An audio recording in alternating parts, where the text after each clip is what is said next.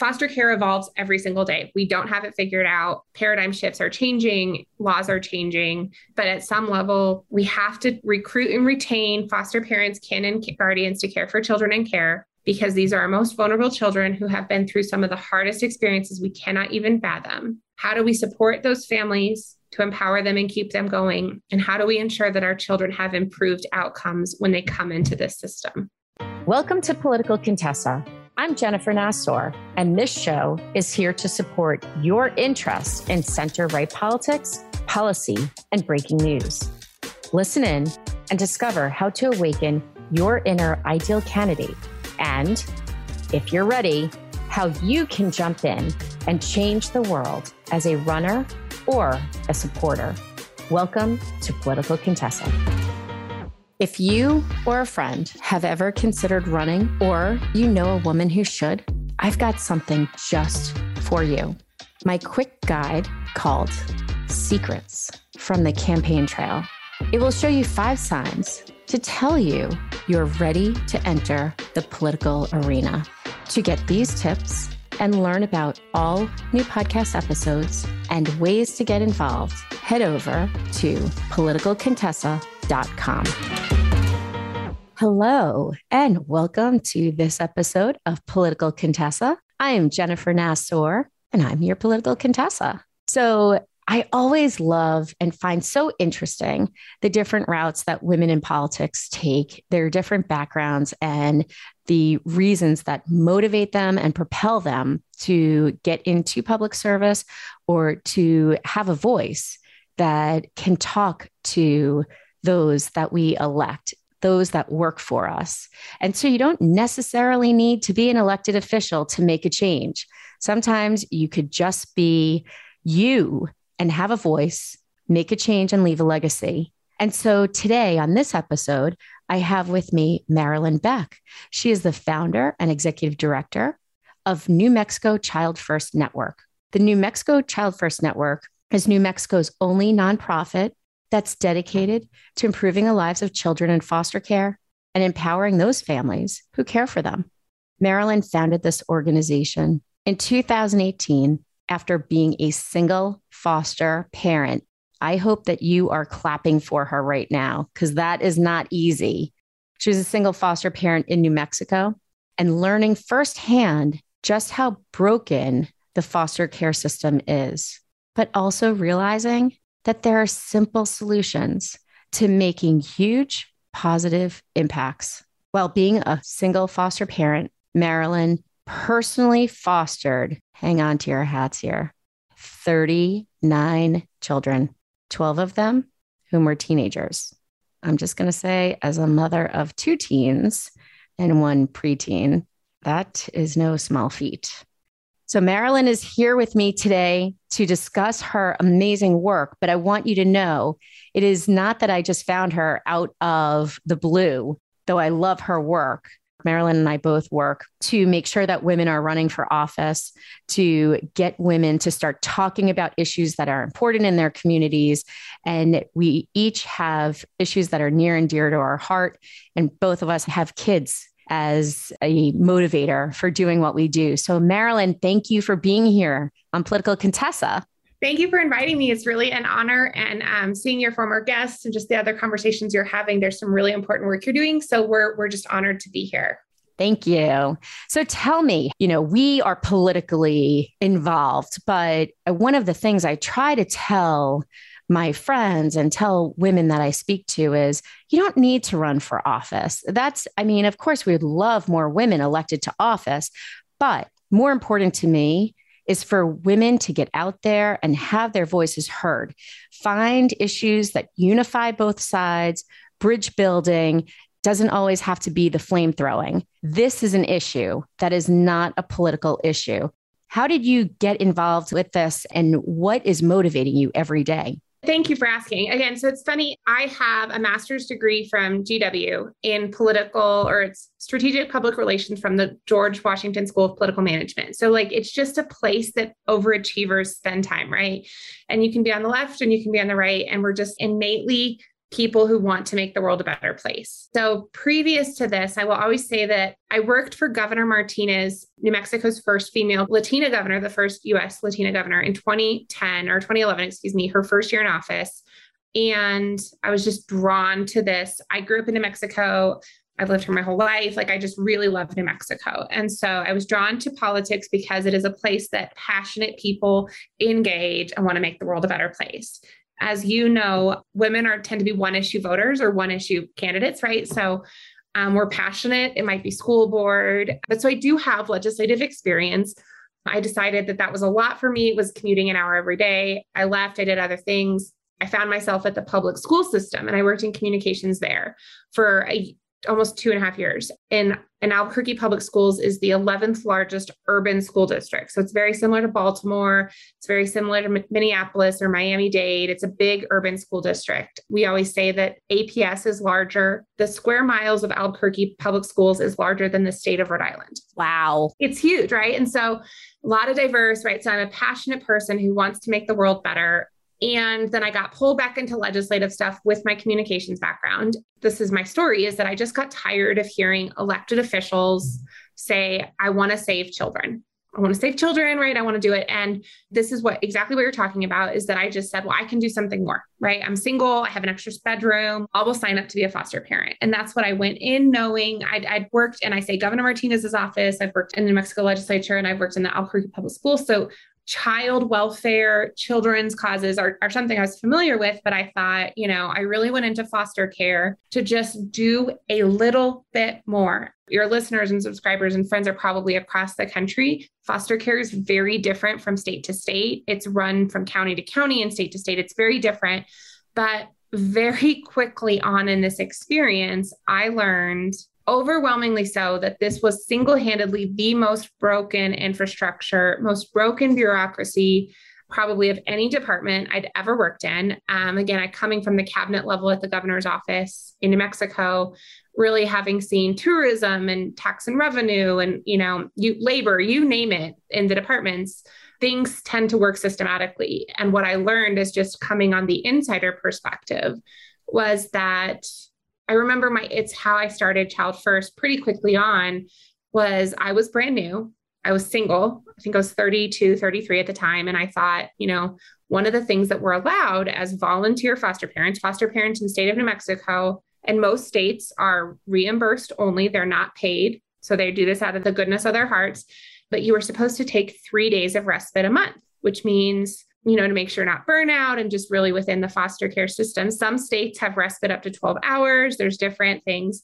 But as a new person, I couldn't find a network. I couldn't find a webpage. I couldn't find who do I call? My worker had no idea. So I went to a town hall, and I remember the cabinet. I asked my question, brand new. I think I'd been foster parent for 2 months. And I said, well, how do I find a respite provider? How do I find help, right? I want to be a foster parent. I want to help, but I don't know how to get that days of respite.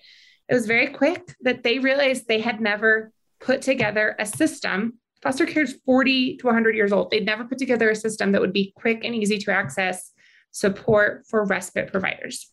Okay. So like I said, as a mom, I can't imagine not having that network, but as a biological parent, you have a play group, they go to school, you have daycare, you have other things, you meet other people and are able to kind of sometimes figure out, even a family member. But you're right. As a foster care mom who hasn't done this before, where do you go? So that was my first foot in. And I remember, and people will talk about it to this day, because that was 4.5 years ago. People will say, oh, NK Maryland, just oh, girl, you didn't know what you were getting into. But my point was, it shouldn't be this hard. It shouldn't be this hard. And it's so interesting because my nephews are in daycare, right? My nieces and nephews are in daycare. And quite frankly, we saw with the pandemic, there are ways to track children, right? I always say there's a Bright Wheel app for most preschools, and you can thumbprint in and see when your kid is there, and thumbprint out when they go to the bathroom or have lunch or take a nap, and you're getting constant feedback, right? As a parent, I was pretty horrified even 4.5 years ago, how little of that existed in this space. Fast forward to where we are today, nationally, it still doesn't exist, right? And so that's really the network part of New Mexico Child First Network is creating. We have a Facebook group of over 500 families across the state of New Mexico, kin, foster, and guardians. And we really want to we stand in the gap of today on our Facebook page anonymously. We don't share confidential information. Like we're really specific about that. But someone posted that the child in their care happens to be a niece, relative foster care, started 3 years old, developed epilepsy. What kind of resources are out there for that, right? What kind of supports? Is that a higher level? How do you navigate Medicaid? How do you navigate adoption? And then through the pandemic, it's really changed. And also we've really pivoted. We really came out with our programming in 2019, really to be support oriented. And then the pandemic hit.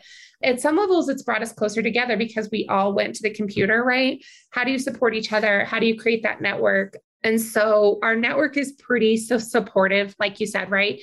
Well, the other thing that is so hard, because I had never had biological children of my own. And now you're caring for trauma-based children, right?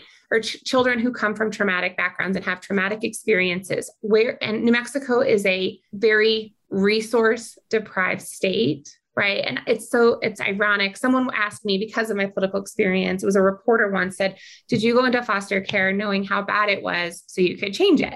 I was like, no, I'd rather be in Hawaii. Like, let me tell you the I'd rather be doing this. Right? But this is women, right? This is why women are the change makers. Our board has 1 male on it and 13 females. Women get things done. I'm overwhelmed and humbled every day because they tend to be very nurturing, right? Women are drawn to foster care. We want to do a little bit more. And I think it's so interesting for your listeners. And this is really where that political piece of it comes. There is a real paradigm shift happening in 2022 in the past, I'd say 10 years, to abolish foster care. And this is something that I really want to talk about because it's happening at the national level. It's a movement called Upend. And it's happening. And it's this real push that we need. So people come to me and say, oh, you're a foster parent. I want to adopt too. My first inclination I respond is foster care is not a means to adopt. We've really, really shifted in the 1980s and the 1990s. If you wanted to grow your family through foster care, you would become a foster parent and hope to adopt. That's not what's happening in 2022. There's a real national shift on the paradigm shift of family preservation. Like, how do we support the family? Where that hurts some of us in foster care, which is really the advocacy avenue of what I've done with this organization. That policy reform is really saying at some level, there are no more resources to provide to these families. And at some level, it's also why we call ourselves Child First, is that we need to keep the child first of these conversations. Is the child safe? There's it's federal law. It's called Family First. And Family First was created and passed with the intention to get kids out of congregate care. Congregate care is orphanages, it's large groups homes. We've really moved away from that. But how states are interpreting that is really different in a lot of states. And then it's wanting to keep kids with bio family at all costs. And so what I really push back in this space is saying there is a cost. At all costs is not okay, and we have to do better. So just bringing awareness about what happens in the child welfare space. I think there are lawsuits in almost all 50 states right now in the child welfare foster care space for different reasons. And that's why I'm so grateful to be on the show, is that foster care evolves every single day. We don't have it figured out. Paradigm shifts are changing, laws are changing, but at some level, we have to recruit and retain foster parents, kin, and guardians to care for children in care, because these are our most vulnerable children who have been through some of the hardest experiences we cannot even fathom. How do we support those families to empower them and keep them going? And how do we ensure that our children have improved outcomes when they come into this system? I think that's so important. It's heartbreaking. It's like I want to cry listening to what you're saying, because I volunteered on a foster care review board here in Massachusetts before I had kids years and years ago. And I did it after I had my first daughter too. And I think they stopped doing it because it was, pretty personal, but going through some files and reviewing whether the child should go back to their biological parents. And I'm also a lawyer. And so, I take the lens of, in any family law matter, it's always the best interest of the child. And you hear these crazy stories, and you shared with me an article, but, is it in the best interest of the child to remain with their biological parent or parents when they are not being taken care of? And what is the psychological harm that comes later on in life if that child is not being cared for? What happens at school when they don't show up to school? What happens when they see abuse, whether it's drug abuse, physical abuse, emotional abuse, mental abuse?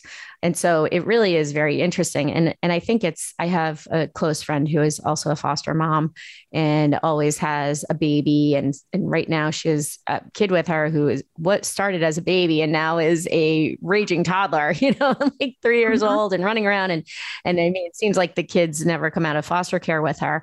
And maybe that's credit to what kind of mom she is, but it is very difficult because people think of adoption as, oh, I get this little baby and so cute. And the baby's your baby, whether you're the biological parent or not, the child ends up being your baby. In foster care, though, you do get a child who may have maybe lashing out because of what they have seen and heard and been privy to. And taking that kid away for a month or two might not be enough. I mean, and so I think that there are different measures. And again, foster care, like you said, is not a one size fits all. It's very different everywhere. Here in Massachusetts, we have an organization called the Wonder Fund. And it was begun by the governor of Massachusetts, Charlie Baker, started by his wife, First Lady Lauren Baker. And it is to help support the kids in foster care by providing a bag of stuff for them, because a lot of times they're taken away, as taken away in the middle of the night. They don't have their blankie, they don't have their favorite pillow, or, they don't have their clothing. And so to provide them with a duffel bag of all the age appropriate things that they need before they go off someplace else. And before our governor came in, our foster care system was a mess. We had children dying. The abuse was being covered up like crazy, and no one was really paying attention to it, because this is my view. But I think that foster care is one of those issues that most men who are in office, most politicians, which end up, by the way, as you and I know, most elected officials in our legislature are men. And in Massachusetts, we're like right with national standards, we're at 26% of our legislature is female. I don't think they want to deal with it. It's a very messy, ugly situation to have to deal with. It's so messy. And I think I'm so glad you're saying everything that's just music to my ears, just awareness of foster care and talking about it. I feel like so much of what my organization does and what I've been able to do over the last 4 years is just really bring these to the forefront of the conversation.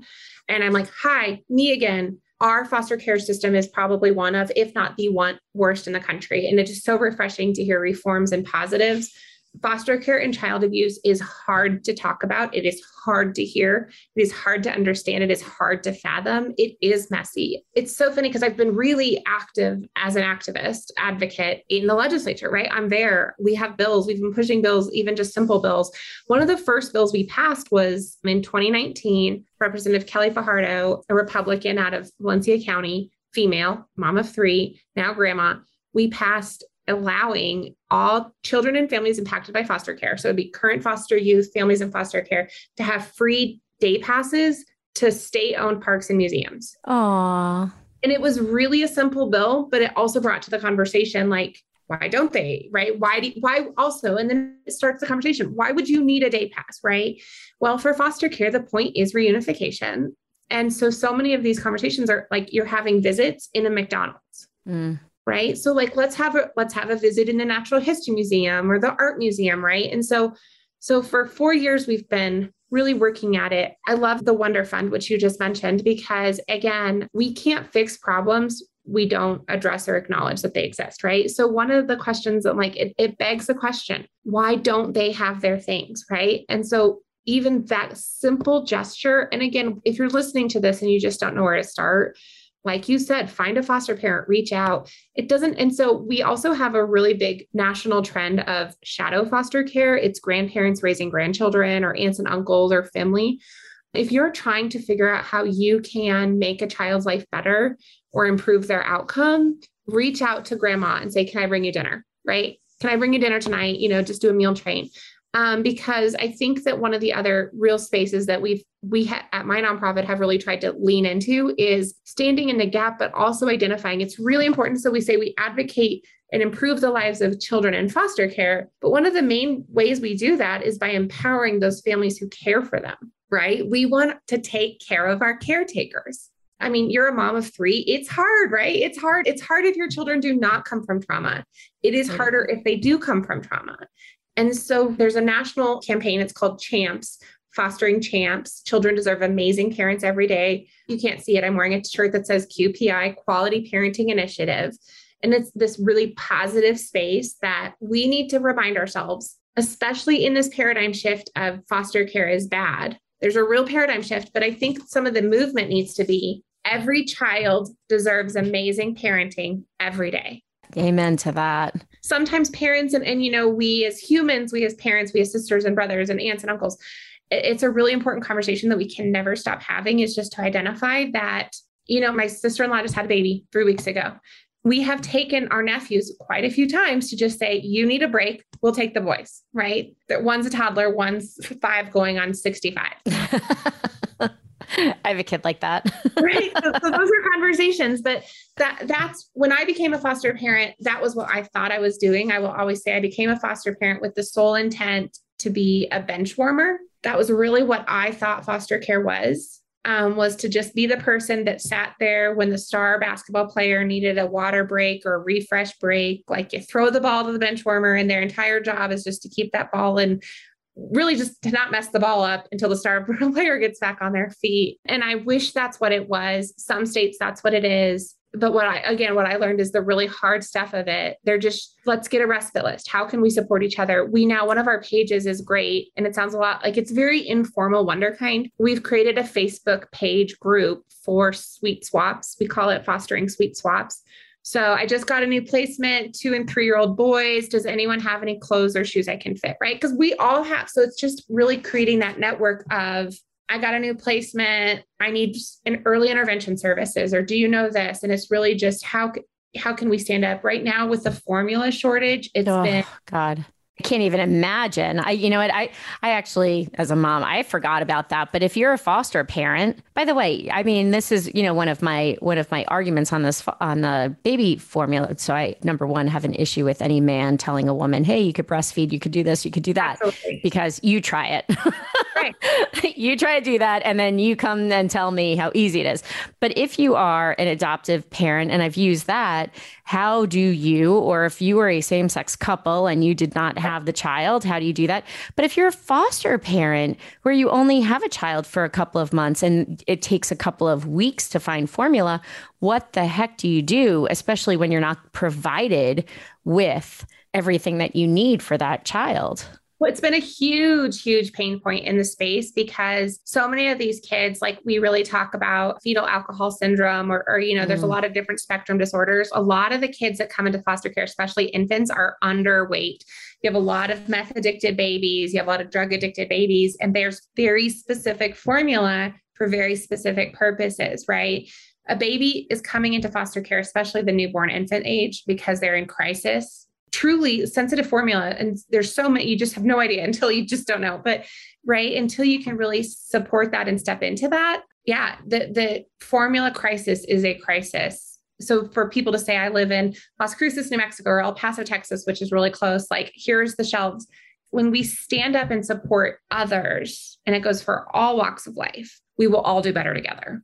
Absolutely. I mean, hey, right. Isn't that, I think that is an overarching political message, as well as a, social services type message, which is help and work together and unify and be able to help your fellow neighbor in need. It is really so concerning when I hear stories of children being hurt by their parents in one way or another, or in a foster care setting where someone really shouldn't have had the child, but it is a family member who gets the child, and that person does not have the resources, and like what you're talking about, and being able to pass the child off to someone else and just say, I need a break. I'm at my breaking point. I need a break.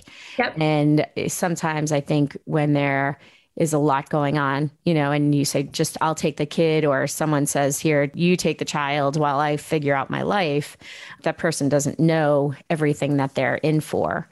What are some things you've advocated for? What's some legislation in New Mexico that kind of could apply, really anywhere to make the foster care system better? And do you agree that foster care should be abolished just for straight up adoption? The foster care, it's not even adoption, right? It's that every child belongs with their parents. That's the conversation. And I like to say, I've had some really existential questions. I once heard a state legislator say on the floor in New Mexico, who are we to judge? Drug abuse, sexual abuse, rape, and incest are just part of the cultures. What?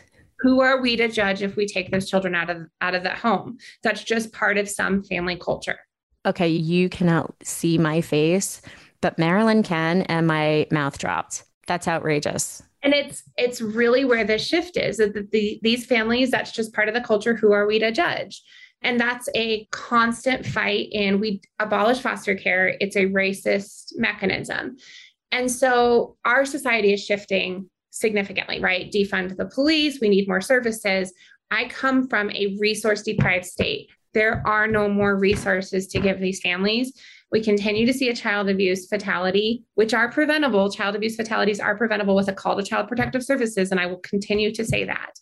But I really continue to have as many existential questions and conversations with myself, but I will draw a hard line at, no, we should be protecting our children. Child abuse, drug abuse, physical abuse, rape, and incest, going to stand on that line and say, that child should not be in that home. I 1,000% agree. And what is racist about that? What is an ist about that, right? I mean, whether it's, you don't have the money to do it, you don't have the know-how, you don't have the education, it doesn't matter. You can be the most educated and still that go on in your home. You could be white, that still goes on in your home. It doesn't matter. And if that's the case, nothing is going to change it other than rehab for the adult. And at the end of the day, as an adult, you need to change yourself. It's not the child to conform to your behavior. So there's a real conversation on abuse and neglect. Children come into foster care for abuse or neglect. There's a real movement to say neglect should not be a reason. I will always start a conversation with poverty is not neglect, right? We can provide, poverty is not neglect, but at some level, neglect, and some of our two most recent cases are pretty substantial neglect, including a child who died and wasn't even brought to the hospital for 4 days. So that's neglect, right? But so in terms of, this is the question, right? And I think that I get to stand before you and say that this is not my full-time job, right? I will say I make $1,000 a month on most months from this organization, but really it's just a labor of love. What we have done is really supported those networks. And then in terms of policy reform, it's really creating a network of substantially women. I love a few good foster dads that say, no, I'm going to empower you to know your rights. And if this child is being reunified too quickly, like if you as a foster parent are going to say, absolutely not this, you are the child and you know the family, you know the workers. We have empowered you to say, hey guys, I'm raising flags. This is not safe. And we see what happens if they are. Our state for the past 4 years has really pushed an ombudsman. And it's Office of an Ombudsman, which is an independent or impartial office to really oversee and take concerns and grievances. Massachusetts has one, the Pacific Northwest, the Northeast, like you guys have done a really great job. Colorado has a phenomenal one. These are offices that are set up very independent of the Child Protective Services with the sole purpose to make sure that no one is falling through their cracks. And again, if it's a foster parent, if it's a worker, if it's a provider, if it's a therapist that says, someone is making a decision I don't agree with, Child Protective Services exists right now as, well, you only go back to Child Protective Services, right? You have an issue with Child Protective Services, you go back to Child Protective Services. And there's a lot writing with confidentiality of the children, right? Even with law enforcement, state by state, county by county, it really depends. But this model of the ombudsman has really grown roots across the country. I think it was Minnesota who just passed one recently, like within the past few days, enacted into law to say, we really need to create outside, independent oversight, confidential. We need a safeguard. The other thing that you and I haven't really talked about is that the pandemic, right? And so depending on the different states, what we've really seen is that, and we're really starting to feel it now coming out of the pandemic, families were pushed to the brink of sanity for all levels. And so we saw nationally a reduction in calls to Child Protective Services by about 20% because the teachers and the frontline workers were not seeing kids day to day. So 2 years later, we're really starting to deal with the impact on figuring out which kids came back to school, which ones didn't, what happened in those houses. And I think really what we learned is that the severity of the abuse cases rose significantly because there wasn't a first call to Child Protective Services. There wasn't a second call. And then I think what we're going to be feeling some of those really the fallout of the pandemic in this realm for years to come, especially with that under 5 age group, right? Child abuse happens at the under 5 and under 3 significantly. So I'm just grateful for the conversation. And I think we should just pause and say that this is really hard conversations. And so for your listeners who are still staying with us, like if we don't continue to have these conversations, bad things will continue to happen. But it's us standing up and saying, you know, if all I can do today is offer to take someone dinner, you've made a difference. Putting eyes on a kid, right? We can all make the world a different places. There are some of us that do the messy work, but even you listening to this conversation is helping something somewhere. And having this conversation is already a step in the right direction. I appreciate that you say that because I would love to do what you do. I couldn't. It's overwhelming to have your own kids, and I'm a single mom and I'm divorced. I like to clarify I am a divorced mom and I have my kids a lot, and sometimes there's not much of a break and, no one to like say, hey, you deal with this today. So that way, I could do something else. And I appreciate so much what you do, what my friend does, because it is something very special and you're doing some other type of work. But I think that it is very important and it is a hard conversation. No one wants to hear that there's actually abuse to little kids in any type of way, but it is reality. It does happen. And the thing that I try to remind people of, whether I'm talking about the Wonder Fund, now I'm going to be talking about your organization, but the thing I try to remind people of is at some point, you might not care because it's not happening in your home. You might not care because you don't see it right now. But we need to, it's like education, right? If kids aren't being educated, they grow up with our kids, they get older, where are they going? And it's the same thing with these kids. Yes, it is important to know if there are abuses going on in a home where a child can be taken and be in a place where they're loved and they're cared for and they feel secure. And they're eating and they're sleeping and it's safe, because at the end of the day, kids grow up to be adults. And we have, I think, over the years lost a lot of respect in society. And so if we have an opportunity with little kids to kind of fix that and show them not all adults is really mean or going to hurt you or not take, or forget about not hurting you, not taking care of you, right? Neglecting, like leaving you in a dirty diaper for 16 hours, not feeding you, leaving a TV on and going someplace else and leaving you home by yourself, whatever the situation is. I think that support, and every parent I know wants their kid to grow up feeling that love and support until they're teenagers. Then you're kind of like, are you going to college yet? Are you getting a job yet?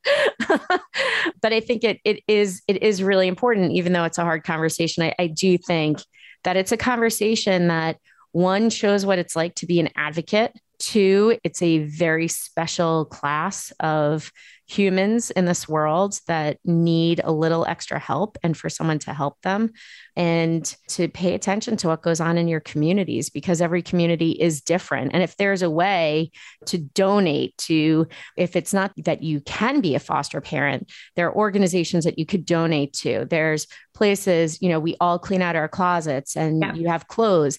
And sometimes it's like, even, I don't know, I go through my closet, I'm like, oh, I bought this sweatshirt and I've worn it like 3 times, but even as an adult woman, there's a teenage girl somewhere that would really love that. Or there might be a foster mom who's like, holy cow, I have not had 30 seconds to go out and buy myself anything. Right. And so always keeping that in mind, I think, is important. There are so many ways to get involved. And so I will say that our website is nmchildfirst.org. And you can, we're on Facebook, we're on Instagram, we're on Twitter. We're pretty active. I also do a newsletter, and I do a newsletter every time the news hits about a horrible story. And I do a very detailed one during the legislative session. I'm trying to keep everyone in all of New Mexico from any place in the whole world involved in like what's going on in child welfare. Before we started this conversation, I would just want to say, I will be in DC on July 15th through the 17th. So I reached out to my congresswoman to just say, I'd like to come and just, again, talk to you about foster care for 30 minutes. Like, I'm going to be in DC. Let me just come and talk. And I found it just insane that I went to schedule an appointment, or at least a request for a meeting. There were 35 separate topics about what you could speak about: water rights, Indigenous Peoples Day, like you name it. And foster care, child welfare, even early education was not one. And so that, like this conversation, right? I'm here to say, remind people that it is a very critical conversation. I will always say, I think child welfare is one of the top 5 issues facing our society in New Mexico as a country. It's a huge issue. Youth homelessness is a huge issue in every single state because the teenagers are breaking the foster care system. Foster care was designed for the little kids under 5. It was never designed for teens. In 2022, we have a huge issue. Human trafficking. Right. Human trafficking, 70% plus. It's domestic minor sex trafficking victims, which means the under 18, they were probably born in the US, have roots within the child welfare system. So there's so many systematic issues. Foster care is a prison to pipeline. Like there's so many issues that this impacts. Just bringing awareness. I do a newsletter. So again, subscribe to my newsletter, subscribe to there is an organization in your state or your county or your area that does what I do. And if there's not, find me and we can help bring it out there. Right. But again, that's what I'm saying. Like even sharing a post on social media of something we have done helps our cause. It helps bring awareness. It helps bring education. If listening to this conversation was a lot, take a break, right? Mental health is so important in this space because the stories that we share are first-hand trauma or second-hand trauma, but even listening to them is a traumatic response. I'm an empath. It makes this work very hard. Like I really do take other people's emotions on as my own, and I sit in that space. And that's really where the roots of this organization came out of. How do we care for our caretakers? Yeah. Right. And it could be as simple as just saying, I see you, I'm going to bring my friend dinner. I'm going to bring her the sweatshirt, right? It has a really cute outfit. I'm going to share this post on social media. I'm going to read an article, but that's how we make change. It's very little bits. And then again, we recently did a picnic. We're actually planning a swim event at the end of the summer for all children and families in foster care. I don't ask to see your CYFD card or your Child Protective Services card. If you come, you are welcome. You might be a grandparent raising a grandkid. You might be a neighbor, right? I don't ask. We just really want to celebrate foster care, and that's one of my favorite things in this organization, because the policy reform is hard. The advocacy work is hard, but reminding ourselves that the work we do is for that little child who gets a face painting or the laughter or the bubbles or the balloons. Like every day that we're making a positive experience in that child's life, I hope can contradict a previous negative one. Oh God, that's so powerful, because I think children should be children. Right. Mm-hmm. And kids should have the laughter and the joy, the silly laughs, whether it's from tickles or seeing a clown or seeing a pony or the little joys. And it's hard my dad died when I was 10, and I was very fortunate. I had a really good mom, and we lived with my grandparents, and, I seemingly had a pretty normal childhood, but I had to grow up at 11 years old. I had to, be the other adult. And I look at my kids and I'm like, I don't want that to go away. And, when you think of a child who's in foster care, they don't have the same normal, joyous upbringing as we hope that most kids have. And again, I think it just impacts society at the end of the day. It's impactful when they're babies and when they're young. It's impactful when they're teenagers. It's impactful when you hear about the sex trafficking. My business partner is a trafficking expert. And, I've heard these stories over and over and over again, and it's horrible. And if we want to stop that from happening, there's only one way to do it. You have to get involved in some level. And the advocacy is hard. Now, what do you think that I don't know much about the New Mexico legislature, but do you think that changing the composition of your legislature would help in this space, in the foster care space? Very complicated. We actually have a female Our House has more female members than than men. Kudos to New Mexico. Yeah, it's us and Nevada are the only two states.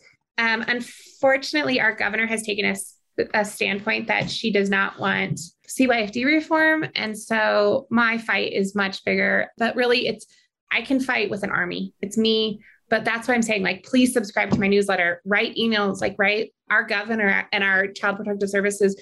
We had the ombudsman pass for the fourth year in a row, passed the House unanimously in the legislature this year. And the governor and the CYFD department actually lobbied against it, and it was killed and died in Senate Health. Oh, so your female governor is shooting this down. She doesn't want it's a liability for her. And so you start to bring out cockroaches, and then it's just a never ending cycle. So it's okay for kids to die and to be in homes with maggots on top of them for days on end with other kids at home, but it's not okay to and I'm sorry I just said that, because the visual is gross and it makes me sick to my stomach. It is horrific. But I mean, that was one of the articles that I read, and that is above tragic, right? And for your governor, that is gross negligence. And so that's really the conversation that has started to kind of matriculate. And so there's some really horrific cases that have come out of the pandemic. That is one. A little girl had basically died in her bed for 4 days before her mom took her to the hospital and then dropped her off and then left, right? And then CYFD argued against taking the other 4 children into care. That's the story, right?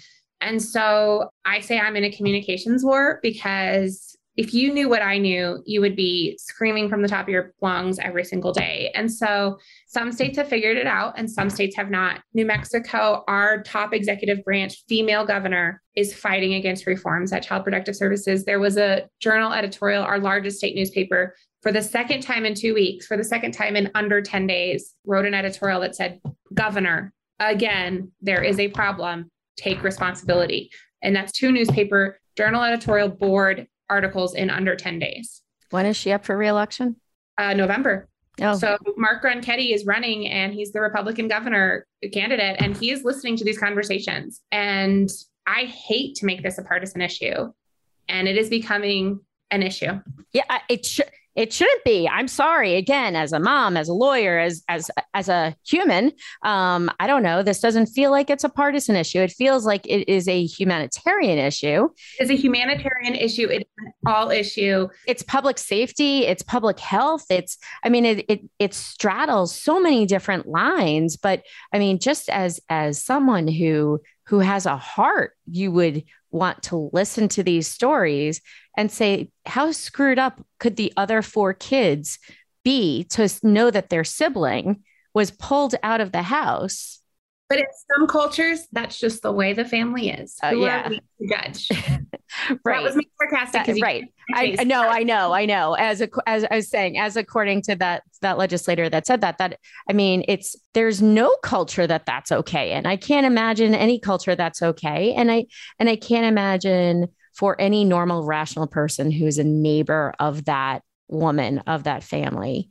So if you were, and so again, so CYFD tried to place with her aunt who had the house next door. And so I know we're running short on time. I would say if you are a rational human, pay attention, because fighting an uphill battle, it's just like, it's from an advocate perspective, there isn't money in child welfare, right? Like, again, I was going to DC, I was just at another political conference, and there's big pharma. And there's so many, like, big pharma, cannabis, liquor, right? You name it, all the ones that have all the money and all the lobbying businesses. And I need grassroots. This is a grassroots issue because there's just not money in protecting children, and grassroots supports matters. I love watching foster parents, bio parents, advocates.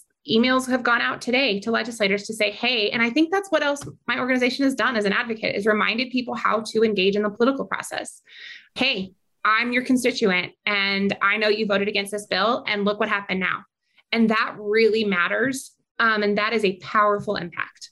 I think that is a great segue into our conclusion, which is basically get involved, right? Yes. Have your voice heard, find that issue. It doesn't have to be every issue. It can just be that one issue. And movements are begun by someone feeling passionate about something, seeing something that is wrong that they want to change the world on, change the legacy, change the viewpoint on, and get involved. And I hope that your governor loses, because I don't care whether she was a Republican and a Democrat, came down from Mars. I don't care anything about her other than the fact that it really feels like negligence on her behalf to want to shove this under the rug and not take care of and reform a system that clearly has long-standing issues. And I thank you for what you're doing, because it isn't easy work. And like I said, when I worked on this foster care review board, I went home and I cried